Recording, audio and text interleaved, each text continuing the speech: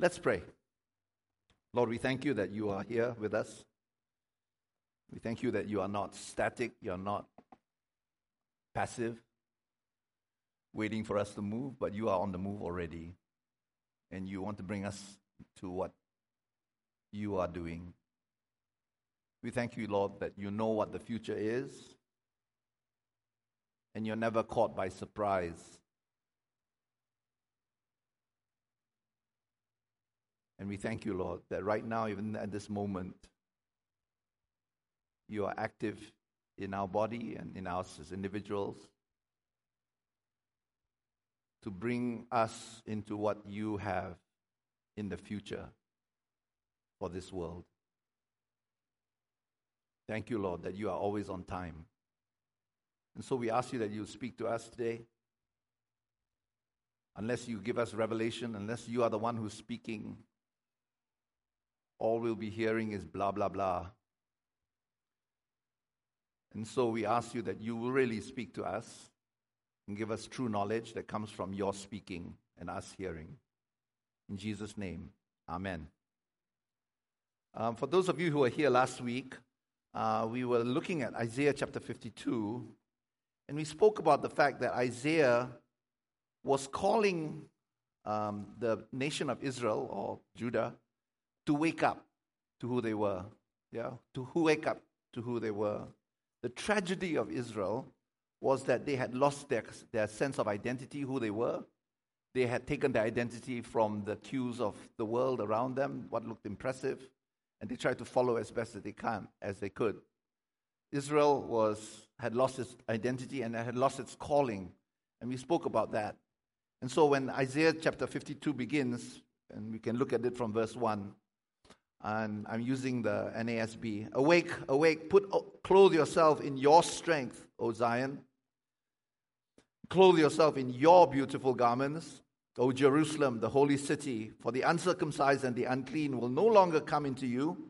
Shake yourself from the dust. Rise up, O captive Jerusalem. Loose yourself from the chains around your neck, O captive daughter of Zion. For thus says the Lord, you were sold for nothing, and you will be redeemed without money.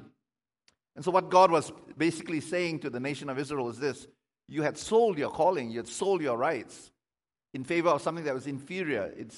You sold something that was divine. You sold your anointing, your calling as priests to stand between the infinite resources of God and the needs of human beings of this world. You lost that position because of the fact that you followed other gods and you became like them. The psalmist says that those who follow them will become like them. They have eyes that see, that do not see, ears that do not hear, mouths that do not speak. And Israel had become dumb, it had become blind, it had become deaf, lost its calling, lost its anointing, lost its divineness. And as a result of that, they were under captivity. And Isaiah is reminding them of the fact that they had been sold into Egypt, they had been sold into Assyria, oppressed by the Assyrians, and they looked like nothing like what God had envisaged them to be. And what we have been looking at is the beginning of a series in which I believe God is restoring to the church who she is. Restoring to the church her jewels, her anointings, her supernatural, divine character and nature and calling in that. And so we looked at that, the loss of identity. And Isaiah is speaking a rebuke and encouragement at the same time. Because he's speaking as someone who knew Israel for who she was, knew her better than she knew herself. He looked at her and knew her in response or in relation to her real identity, her real nature, and her real calling. He saw her in relation to how God saw her, which looked like nothing like how she saw herself. And so we looked at that, and in response to this loss of identity, loss of empowerment, loss of anointing, God says to them, therefore, verse 6, my people shall know my name, therefore in the day that I am the one who is speaking. He will know my voice. Israel will know my name, my voice. Here I am, and know my presence. I'm going to read that again. Therefore, my people shall know my name. Therefore, in the day I am the one who is speaking. Here I am. And so God is speaking to them about the restoration of the knowledge of His name, the restoration of the hearing voice, the hearing ear, the hearing spirit, to be able to hear the voice of God in distinction from their own voices, from the distinction of other pleasant voices. And the third thing is that God will restore to them the knowledge of His presence. Yeah, His name, His voice, or His word, and His presence. These are the three things that are the treasure of the church. Not just of VCF, but of the church of Jesus Christ. I believe that as a church, God is restoring these treasures back to the church. And there is something that Isaiah is saying that resonates with me. I'm not sure whether it resonates with you. He's looking at Israel and he says, I see that over the course of history, there have been things in your foundations that are missing. Or perhaps they have been lost or perhaps sold. And what he was saying is that these three things have a lot to do with the precious things that God's wanting to release. And last week we spoke about the fact that in that God was actually restoring His name. Yeah? And we spoke about the fact that when God says, you will know my name, He's talking about not just the fact that Israel will know His character or that His attributes, what His attributes are. What Isaiah was saying is this: when God says, you will know my name, what He really means is, according to the understanding of the ancient Near East, no God would reveal His name to His people. The names of gods were secret. So that when Moses is confronted by God and God says, I'm going to send you to my people and you're going to speak to the elders of Israel, Moses says, I have no credibility. My last interaction with Israel was that I murdered somebody and they chased me off. And so, what is my credibility? And so if they ask me, what is His name? That God has spoken to you, but what is His name? I have to give them an answer. I have to tell them that this God revealed Himself to me. That this God disclosed Himself to me. This God gave me an in with Him. Because nobody can know the name of God, the names of God. You cannot know. You see, the name of God is not just a name like John or Bill or whatever, or Akao, the name of God is a secret, the secret substance of God, the secret heart and the name, the nature of God. When God reveals His name, He discloses who He is to you. Israel was asking Moses, did God do that? Did He do that with you? Because He doesn't do it with anybody. Nobody knows His name. Of course, everybody knows what He's called. He was called Elohim. People had names for Him. But when you're talking about name, you're not talking about that kind of name. You're talking about His inner heart, His inner secrets, His inner power. Amen? And so when Isaiah is saying to Israel, you will know, in that day you will know my name, what he means that you will have a relationship with God in which God discloses His power to you. He discloses the secrets of who He is to you. He brings you in to the fellowship of the Godhead, so to speak. Now, of course, this is Old Testament, so we have layers of New Testament knowledge that we are imposing upon it. But that's basically it. What God was saying to Moses is this: you will know me, and you will say, I am. When they're asking, so what did he say to you? What is that His name was? They were not asking, what's God's name? They knew what His name was. It was Elohim. They called Him Elohim already. That's no big shakes. The point that they were making is this: did this God actually reveal Himself to you? Are you in on him or not? Because if you're in on him, we can follow you because you are connected with his power and with his word. If you are not, then you're just like any man. And so Moses understood when he said, the God of Abraham and Isaac and Jacob has called me and talked to me and told me, I'm going to bring you out so that you can worship God in the wilderness. Moses understood that he needed the credibility. He needed the credibility of God's backing. And the children of Israel were basically saying, not what is his name, but they were saying, did he reveal himself to you or not? Now, when Isaiah says, my people will know my name in that day, he's saying, my people will not just know things about God or doctrines about God or attributes of God. He's saying, my people will enter into that secret space of encounter with God, in which that encounter will change you completely. Nobody can stand before God or see God and live. That's why the Puritan said, then let me see God and die. Because that's exactly what it required. Did you survive being encountered by God?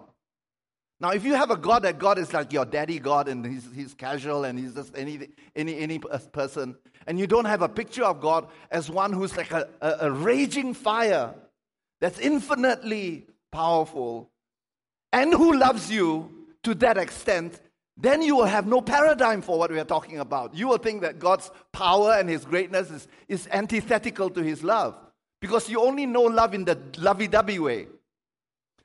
And so what God was saying to the children of Israel is that no, you're not going to know God, know me like a lovey-dovey, like some duck or like some soft toy. You would like that because you would prescribe that kind of God for yourself because you do it already. But you will know me as the raging fire whose love for you is like a raging fire who will fight for you, who will redeem you and forgive you. Amen? If you don't know that kind of love, you don't know the love of God yet. You know lovey-dovey, you know the human love, but you do not know the love of one who could slay you and should slay you and me, but who loves you. If you know that kind of God, you will be secure in that God. Amen? And so when you forgive me, those of you who were here last week, I'm going over the covered ground. So when God says, in this restoration, the first thing that's going to happen is that you will know my name. He's saying you will know a certain kind of knowledge of me that can only come by encounter. You can only know me by encounter.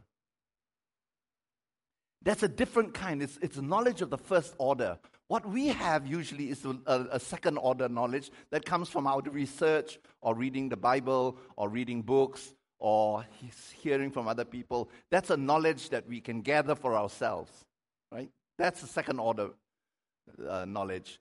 What Isaiah is speaking about is not that. He's speaking about the first order knowledge. The knowledge that came to you because someone hit you with it. And so Isaiah is saying, my people will be hit by me. That's what we call apodeixis. Not the kind of faith that is a mental believing or constructing things based upon our theological knowledge, but apodeixis has to do with something that is compelling. Boom. You got in contact with it. You were encountered by it. Amen? And so we're talking about that. Today I'd like to talk further so that we can understand what does it mean to be knowing his name. It's really important because to know his name, that concept continues into the New Testament when Jesus speaks about the fact that we will be in his name, in him. That in my name you will cast out demons. In my name you will heal the sick. In my name you will forgive others. In my name these things will happen. So being in his name is very important, don't you think? Now, I know we all say in the name of Jesus, in the name of Jesus, and we use that. But we sometimes use that name like a talisman. You know what I mean? Like a magical word, hoping that in the name of Jesus, and we ratchet up our voice and hoping that will just do it to the devil, you know. That's not what in the name of Jesus means. In the name of Jesus means you have to be in. You have to die in. If you're not in, then you don't know, you don't have that encounter with Jesus. In many ways, when Jesus talks about this in John, in the gospel, he's constantly in me, you and me, you in me, you in me, I in you, you in me, in me, in me, in me. Amen? John chapter 15, in the vine, what does it mean? What does it mean? In God. What does it mean? It means that when we are immersed into God, we lose our life.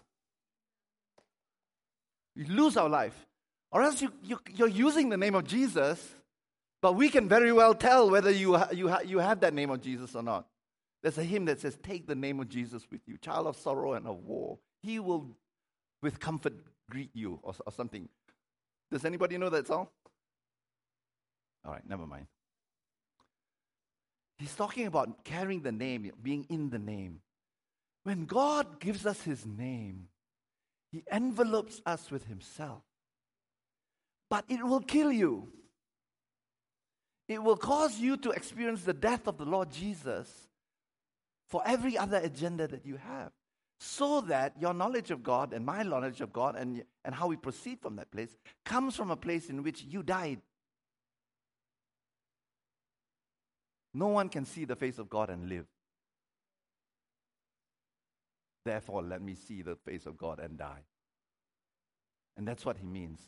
A person carries a spiritual authority not just in name, not just positionally, but kinetically, yeah. But in actual action, when he or she has entered into His name, and that His name covers every other name. Amen. I want to talk a little bit about that, but today I would just like to talk about it because I feel that God has a word for some of us who may be going through a hard time. And so if you can turn with me to one passage of Scripture which is in 1 Samuel.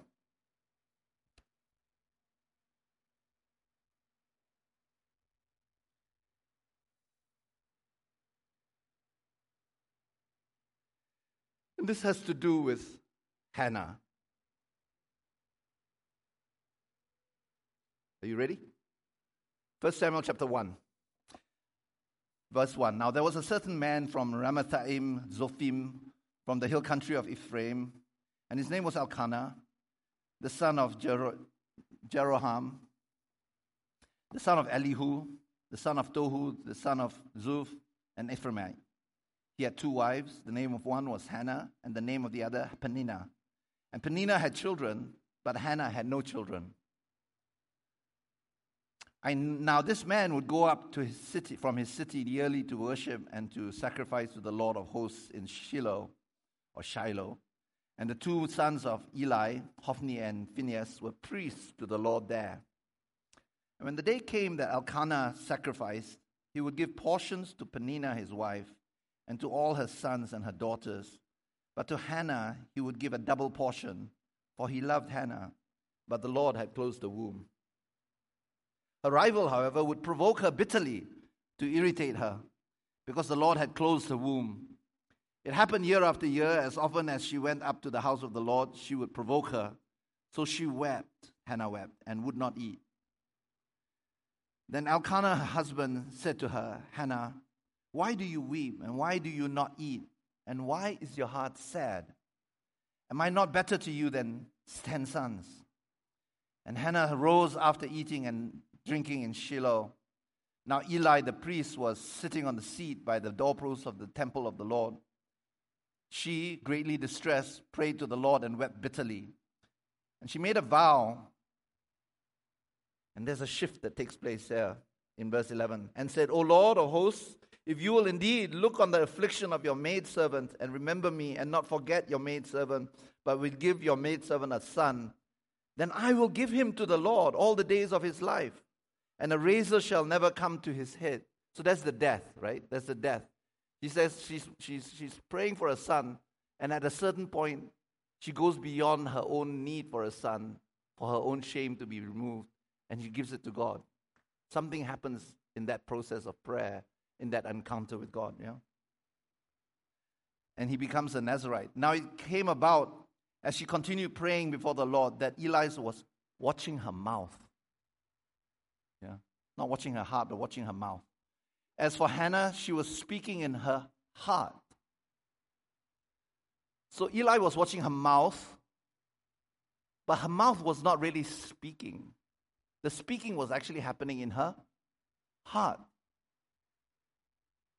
And Eli looked at her mouth.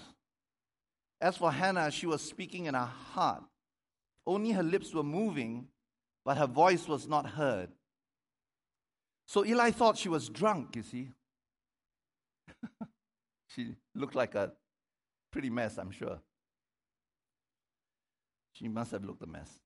Then Eli said to her, "How long will you make yourself drunk? Put away your wine from you." He did not have discernment.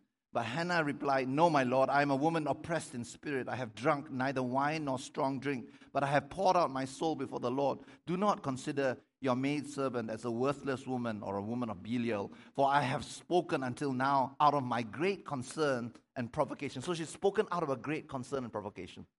Because she was being irritated, she's being provoked, she's being oppressed, she's being needled by Peninnah, who was bent at destroying her, actually, because she was a competitor.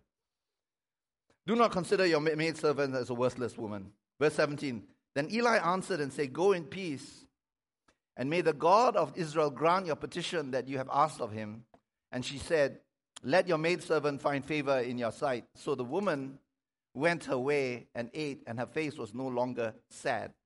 There's two different kinds of, may I say, Christianity. One is the Peninnah kind of Christianity, in which everything's fine. In fact, she can say she's blessed. Don't you think? She's blessed. And there's the Hannah, in which she doesn't seem so blessed, and she has an issue. The issue is the Lord has made her barren. I want to say this especially, and I came to this passage because I felt the Lord led me to this, because I had a sense that there are some of us who are suffering from deprivation of some sort. You've been praying for something to happen. It hasn't happened. You're in a situation that is not all right. It's not all right. You're not blessed in the same way that others seem to be blessed. And because of that, there's an extreme despondency and provocation that has arisen in you. What I believe that the Lord wants to speak to us today is about the fact that often it's from these places that God encounters us, calls us, gives us a name, and restores us, and does more. Amen?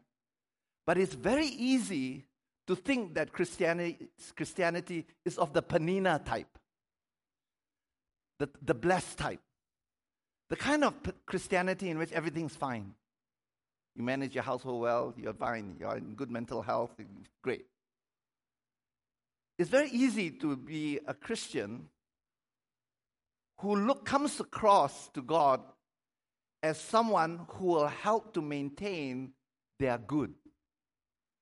St. Ignatius said, the biggest enemy of the good, with a capital G, is the good with a small g. That's the biggest enemy. And most of the time we are fighting against not bad things, but what seem like good things. And may I, perhaps a little unfairly, characterize Peninnah as a kind of Christianity in which God is brought about to surround and help facilitate the good life. The good life. the good life that we want for ourselves. You see, the thing is this: God is a wonderful God. He's a God of tremendous blessing. He provides for us financially. He provides for us healing. He provides for us many, many good things. That's because He loves us. Pure and simple. He doesn't do it because of doctrine.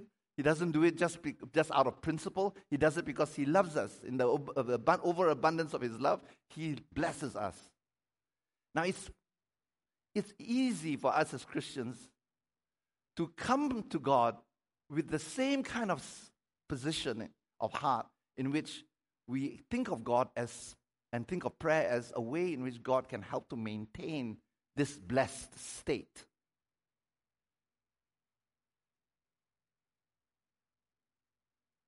But the center of it all is self. This blessing sort of kind of Christianity is something that I'm sure you've heard about, and you've heard it pilloried and criticized and rebuked many, many, many times. I don't even want to mention the names of preachers that you well know and probably you have mentioned before. But I want to put it to you that actually there is a way in which we can be like that as well. Because we have an ideal shape of what a good life is, according to our dreams. According to our dreams. And so Peninnah, I want to suggest, represents a certain kind of life in which everything being okay, financially okay, educationally okay, career-wise okay, family, everything fine, is an ideal that can sometimes be conflated or confused with what God has for us. I'm not about to say that God has for us a messy life or a hopeless life or a good or a bad life. I'm not about to say that. Actually, in the end, Hannah had 4 children in the end, not just one. You'll see this in chapter 2. No, God is a God who blesses, but there is a difference between the blessing kind of life, the way in which we use it today, and the beatific life, the blessed are those who are kind of life, the divine blessing. So I want to put it to you that there could be these two things. Hannah, as a result of her prayers, began to shift the center of gravity of her prayer from herself and her own shame to the purposes of God. So that her concerns became less herself, but the concerns that God had put upon her, just like He had put upon Moses. We often come to God with our own problems, with our own issues, and God changes it, and He puts His issues upon us, and we are freed up from our own. That's the beatific vision. Blessed are those who are hunger and thirst after righteousness, okay? As opposed to what we call the blessed life, okay? And so I want to put it to you that actually, when God says, you will know my name, He's bringing us into an encounter. But a lot of times the encounter begins with a certain sense of deprivation that we had. Things are not all right. And you may be today here in church and you feel, my life is not blessed. I'm hopeless. I'm feeling horrible. I'm feeling stretched out, stressed out. And I'm calling out of my deprivation. And what God does is that He moves us from that place to a place that Hannah occupied. Okay, let's have a look at this as we look into chapter 1. Elkanah is an interesting person, right? Don't you think? He's Peninnah and Hannah's husband. So Hannah is complaining, always complaining. I think Elkanah, he got tired of the whole thing. And Elkanah is just like many husbands, right? Why are you complaining? Look, I give you the best. You're my favorite one, you know. I love you more than Peninnah. Don't tell her that. But even when they go up to prayer and go up to the sacrifice, he says, I'll give you double what I give to Peninnah. And Elkanah, out of his own kindness, out of his goodness, thinks that his own goodness is enough for Hannah. It's not enough. A lot of times we as Christians think that our kindness and our goodness and our nice speaking is good enough for everybody. That's an insult. Elkanah is the one who's bringing Hannah back away from the real issues to the smaller issues. Elkanah wants to make Hannah think that it's just about his favor upon her. I love you more. Hey, I choose you over that person. Don't tell her. But you are favored. And Hannah's come to a point where there's favor, schmavor. Take your favor. I have a bigger issue that I'm concerned about. And Elkanah's thinking, you are a pest. You are making my life miserable. Because you're constantly bringing up this thing about not having a son. I know you're blaming me. And Hannah's holding it in there. And she doesn't fully understand why she's so distraught. But she's provoked. And the provocation gives you a clue. You see, what's happening is Peninnah is saying, I'm better. I'm more favored.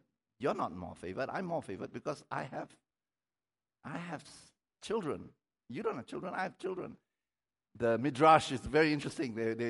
One of the rabbis tells these stories about how Peninnah came to her and says, "Oh, have you given your second lunch to your children? Oh, you don't have any. Oh." And that's how she provoked her. Yeah, that's all Midrashim. But I just wonder whether we experience that. I would say to you that it is often through times in which we are feeling very, very unsettled, unhappy about things, that God begins to draw us into an encounter with Him and gives us a calling that frees us up from ourselves. If you are in that situation, I really believe that God is actually wanting to do it because He wants to give us abundance in adversity. Let's move on.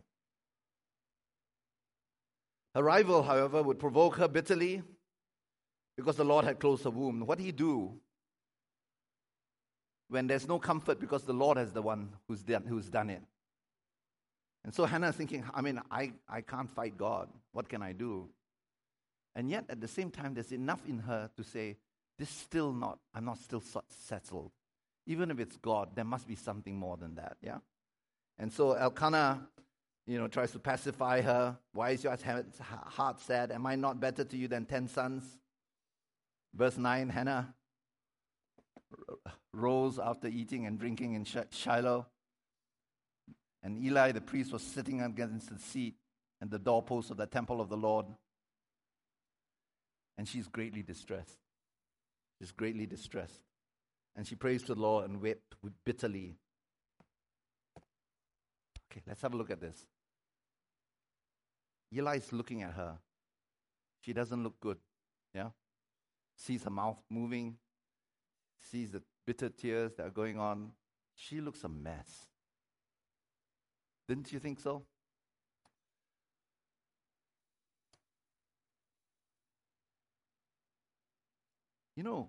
Nowadays, we have a lot of interest in extreme excellence. Extreme excellence. We like to talk about people who are really excellent. And how they become excellent is that they practice like crazy. Their work ethic is not like other people's work ethic. They work hard. They are sweating it out. They do extreme measures to get that level of excellence. And we lionize those people, don't you think? Whether it is in business or in sport or in any kind of art and all that. We talk about these people very favorably, don't you think? We lionize these great athletes or actors or scientists or people who do great things. And we talk about, and I think we enjoy talking about, how hard they work. How they wake up at 3:50 in the morning and they go practice and they do the work, and their work ethic is tremendous. And they sweat it out and they are just like amazing. Don't you think? Yeah? We talk about these things like I've come to a conclusion about that. we are conflicted actually. We like that. That kind of messy, kind of like extreme measures. In fact, the more extreme those measures are, the more we talk it up, don't you think? I mean, I do. When my kids were in swimming, I savor the kind of pain they go through. Not that I enjoy that they go through pain, but I savor the fact that my daughters are heroic enough to be able to do that. And when people ask me about how they became successful in these things, I tell them how hard they worked. Extreme. In fact, when I describe it, I want to describe it to other people about how much more extreme than what's rationally possible they are. We lionize them. Amen? But there's another part of us in our culture that is actually antithetical to them. And that is, we want things to be cool as well. We want things to be cool. We want things to be in such a way they are not extreme. We want it to be within a certain framework of niceties and comfort and balance and non-striving and non-mentally exacting. We like it. In fact, we criticize people who don't live a neat and sane life. We actually criticize people and think that they have mental issues. They have mental health problems, and we say that they are obsessive compulsive, perhaps, when they are like that. I would say we are conflicted. Because we like to talk in the theoretical, the hypothetical about how people take extreme measures. But when we actually see that happening, and they have not got that success yet, we judge them and say, you are actually having mental health issues. You're obsessive compulsive. We can't have it both ways.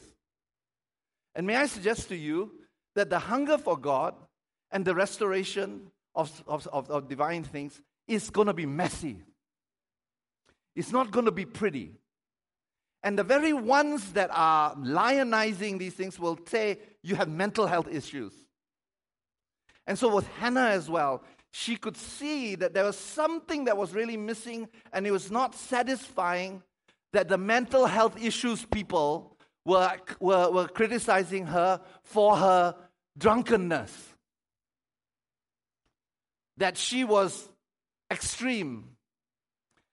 I would put it to you that actually Hannah was the messy kind of person that we are all supposed to be in our prayer, in our worship, in the way we live our life. That Hannah was the person who was, I don't know how people today will judge her mental health. I don't know. And maybe she was a bit crazy. But at the end of the day, when the story is told, it's not that she's crazy, but she got something. And what came out of her saved Israel. Was divine. Not Penina-like. Not another 4 kids who are same mass of protoplasm just like everybody else. Not that. Nobody talks about Penina. That Penina's children are not talked about in the Bible. But Samuel is. But the point is this. There is something about Hannah that we are averse to. We're a nuisance. He messes things up. Just like blind Bartimaeus messes up the whole thing. Shouts out in doing the worship. Does all this kind of stuff. It is only after the miracle happens then we say, yeah, good on you, Bartimaeus. He's calling for you, old chap. Fine. But while they are in it, judgment is coming upon them. By people like us. By people like us. Because people like us feel uncomfortable. I've never heard the word uncomfortable said so many times as when I came to America. I'm uncomfortable with this. I'm uncomfortable with that.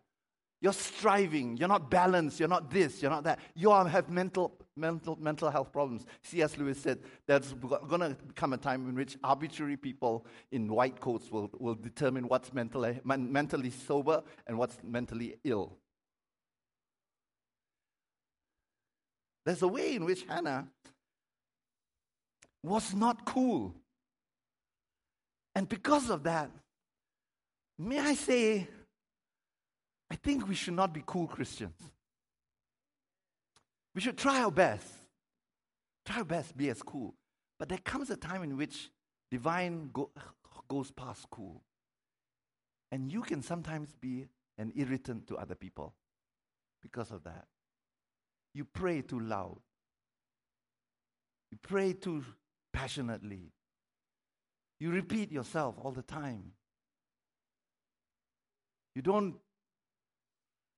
not aware of other people. Those things are not values in and of themselves. But there's some times in which when there's a deep hunger for something more, and there's the Holy Spirit working in you to make you feel uncomfortable about things or provoked, that you will actually feel decidedly messed up. And everybody else will think you're messed up. But I want to say that even in that, be careful of a certain part in each one of us that doesn't feel comfortable when things break out. Doesn't feel comfortable when you freak out. And when you freak out, it could be that you're just on the road to being healed or being restored to something really, really precious. And I feel that there are ways in which God was bringing Hannah not just into her own space of her own discomfort or disadvantaged situation, but into the burden of God's heart, which was that Israel had lost their identity. They had gone after other idols and had followed other gods. And because of that, they had lost their special anointing. They had lost their God. And it's something that happens as we pray where there's a certain part in which nobody can understand what you're going through. So I just want to say to some of us, you may be going through things alone. Your children may think you're nuts. Your relatives, your close friends may think you're nuts. It's happened to Job. It's happened to David. You know, one of the most beautiful and well-formed psalms, the Psalm 34. Beautiful in its structure and in its poetry and its insight. But it was written when David pretended to be mad among the Philistines. And we can sometimes be brought to that, and nobody will understand you because you're carrying a burden. Have you been with somebody who's carrying a weighty burden, not just for themselves, but for things in the world, for the lost? Have you ever been with them? I have. I judged that person severely because that person never smiled, never laughed. Every time I saw that person, I used to tell my friends, here comes the wet blanket. So he will come, always frowning, all that. And I told that person, I think you need to be delivered of a spirit of depression, man. Maybe he did, but he was carrying something of greater weight than I was. I was the Elkanah. I just wanted cool. I was watching his mouth, not his heart. And he came to a point where he couldn't speak to anybody in our church because nobody would want to listen to it. Every time he came, the pews would just sort of like the parting of the Red Sea. Everybody would go away from him. And every time he would pray for the restoration of the church. He would pray for the restoration of the church. Pray for the restoration of church. And I remember talking to him, you need prayer. Because you need deliverance from the spirit of depression. And I so regretted it. Because suddenly there was a meeting in which a prophet came to our church. And he was a well-known prophet. If I mention his name, many of you will know his name. And he came and he said, called him out. He says, you have been carrying a burden for the church and for the nation for many years. And leaders in the church, myself included, have rebuked you and have not discerned properly what you are carrying. And as a result of that, the Holy Spirit moved. When he said that, suddenly, there's hundreds of us, a spirit of intercession came upon us. And the whole church just began weeping. Not because of regret of how we treated him, but because the burden that he had from the Lord came upon all of us. And we had not been open to it because we were cool. And as that happened, the Lord began to move. And after that, it was hours. It was just hours. And that's another messy part. Hours. We were together praying past midnight. It was just hours and hours. And the Lord, by His Spirit, would not let us go until He released us. And it was only after midnight that He released us. And something changed in our church completely. Miracles began to flow. Everyone's heart changed and all that. We are never cool again. Never that cool rubbish. We're never into that. And he became a leader to us of intercession. After that, I saw him smile slightly.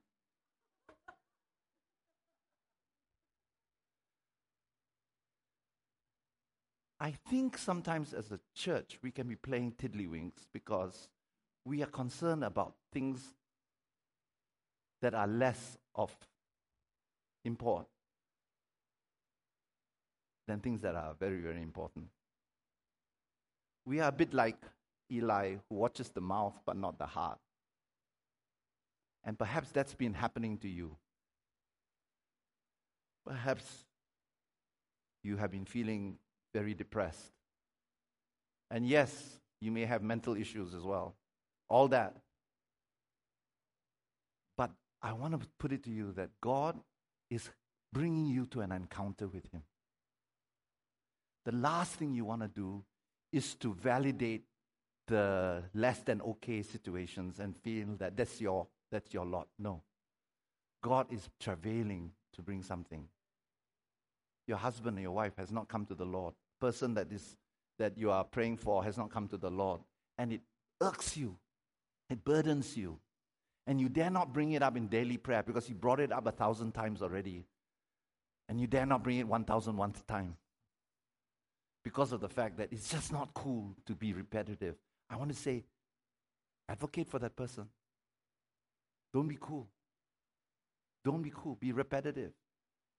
And what happened was Hannah came to a point in which she died to herself. And all the blubber came out. All the tears came out. All the misunderstanding came out. All of that came out because of the fact that there was something that was real that was going on. Amen? I had a professor who was a professor in English, and he said, when I do vivas, do you know what vivas are? Vivas? Oral examinations. So what happens is that at the end of all the exams and the final years in the British system, you get a chance, if you score well enough, maybe five or six people will get a viva with that. It means they appear before a panel of professors and they will judge you and they will ask you questions and they will kind of try to slaughter you. And if you survive it, you get your first class honors. And one of the professors told me, You know what I look for in people who are doing criticism in English literature? I look for when they can't express themselves in a Viva, that they are just struggling for words because something important has been detected by them. They found something important, and that thing is so important that they can't put it into words. I look out for that in a Viva. Yeah. Not the things that are well articulated, but I look out for these things in a Viva. Praise God. I think God is actually bringing up the deep concern for the church, that the church is not actually in good shape. The church actually has been given all the strength and the beautiful garments. He says, put on your beautiful garments. And God wants to encounter each one of us personally. He wants to encounter personally, that every one of us will have an encounter with God that will cause us to know His name. Amen? Make space for it. Make space for it. Because God is going to empower us with His power. People will come into the congregation and they will find that different people have a word in season for them. Very accurate. Each one, God can use every one of them. You don't need a prayer ministry team because everyone will be able to pray. Isn't that amazing? You know, there was a time in our church many years ago when that was happening. I remember we used to have conferences. The Connection used to have conferences, and we would have like 70 people come in, interns, pastors, and all that. And what we would do is we would have a weekend, and then after the weekend, they would stay on for worship.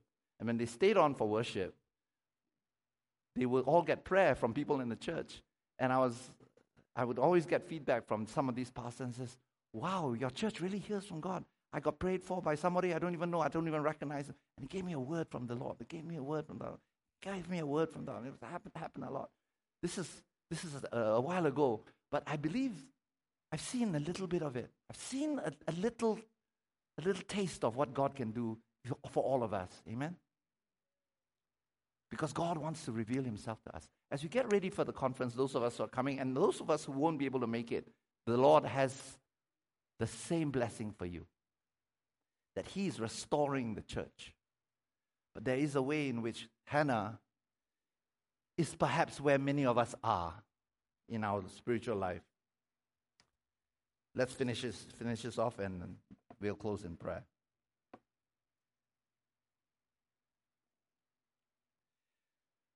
He comes and something arises in Hannah. She's not intimidated by him. As for Hannah, she was speaking in her heart. Verse 13, only her lips were moving, but her voice was not heard. So Eli thought she was drunk. Then Eli said to her, how long will you make yourself drunk? Put away your wine from you. But Hannah replied, no, my Lord, I am a woman oppressed in spirit. I have drunk neither wine nor strong drink, but I have poured out my heart before the Lord. Who's Hannah to say, no, my Lord? Who does she think she is? But her prayer brought her to death, where she didn't care what anybody thought of her anymore. And she didn't even want Samuel for herself. She was brought into a different realm. And she got freed up from what intimidation Eli would give. Do not consider your maidservant as a worthless woman. Wow, that's pretty bold. That's the boldness that doesn't come from just like, I'm going to show my ego. I'm giving you attitude. No, that's not that. That's the human way of doing it. I got attitude. Blah to you. No. It's like a humility that came from death. She's firm in that. And then she said, do not consider your maidservant as a worthless woman, for I have spoken until now out of my great concern and provocation. I have spoken until now out of my provocation. There comes a time in which until now happens. That the provocation comes to an end. And in that, God encountered her. And you could see the result in her attitude towards Eli. And Eli later blesses her, but she says, until now, I was speaking my provocation. So there's that provocation comes. Go to God, go to God. If it means inconvenience, go for it. If it's uncomfortable, go for it. If people think you're stupid and you're just a second-rate mind, go for it. If they think that you have mental issues, go for it. Because they will not die on the cross for you. They will not save you. They will give you some extra food maybe and think that their kindness is what you need. But you go to God. Join us for daily prayer. Join us for corporate prayer. Join whatever is available so that you can learn how to hear from God even more sharply than you do now. Give the time. I remember when God made me desperate for Him. All I knew is this: I got to pray in the Spirit. Pray in the Spirit. So, and when I was desperate because of my own depression and the times in which I felt suicidal, I could not care what people thought about me. And I was a pastor, mind you. But I was afraid of every phone call that would come. Every time the phone call came, I would have a heart attack, so to speak.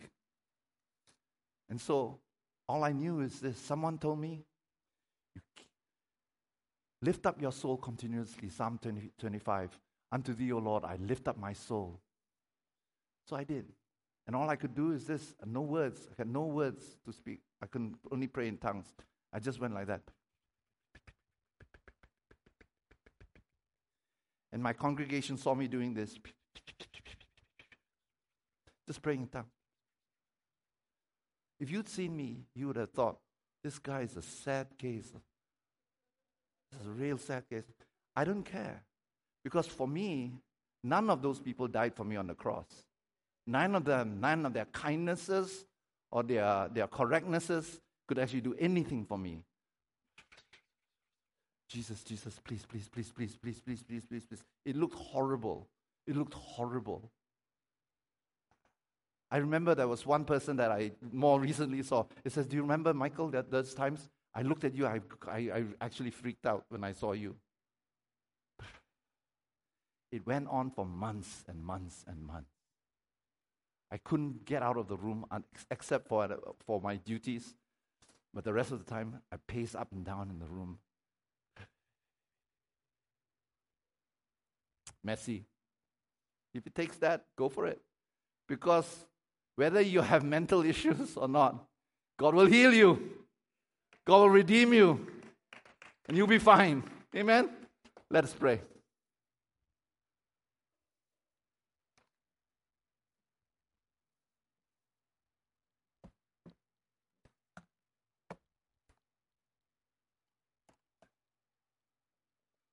Bless your name. If you like, just to help you as an aid to direct your heart towards God, just lift up your hands and point it towards God. And let your hand guide your eyes, your heart, towards not your problems, but towards God.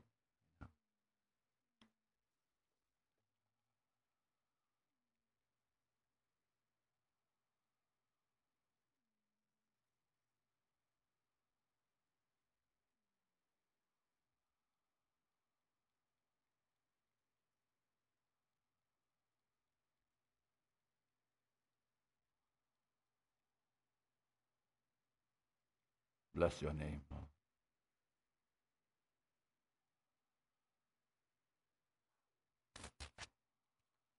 We welcome you.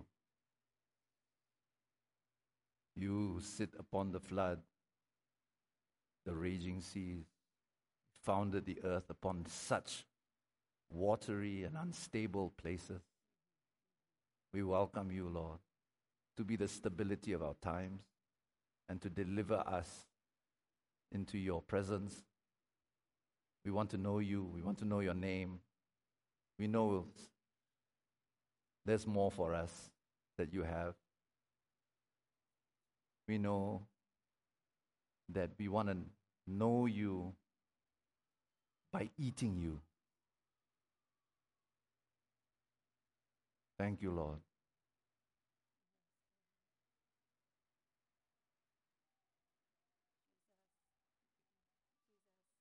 Thank you right now. The most beautiful name in the world, Jesus. Jesus. That you became messy for us, Lord. So messy. inside and out. Your heart was in agony. You wanted the cup taken from you, but you obeyed anyway. We thank you right now. You kept walking. And we ask right now in Jesus' name, you will deliver us from stopping our walk right now towards our calling, towards the beautiful name. Right now, would you keep our walk going? Would you strengthen our walk towards our call? Right now in Jesus' name, you are the great King. We know the promise. We know how it ends. We know that we'll face death, but then we'll face the true resurrection. We'll face it. We'll come to it. And Lord, we dare to say to you, God, that we're frightened not to keep walking. We're frightened about what that might mean. So we pray right now for any of us who are Christians, who have stopped walking all the way into obedience, that you would deliver us from that temptation right now. You would help us when we're afraid of what our children think, when we're afraid of what the church thinks. So we come to our great King, and we thank you, and that we will reflect your glory in Jesus' name. Amen. Praise your name. So we commit ourselves to your hands. We invite you to continue to pour yourself upon us. In Jesus' name, amen.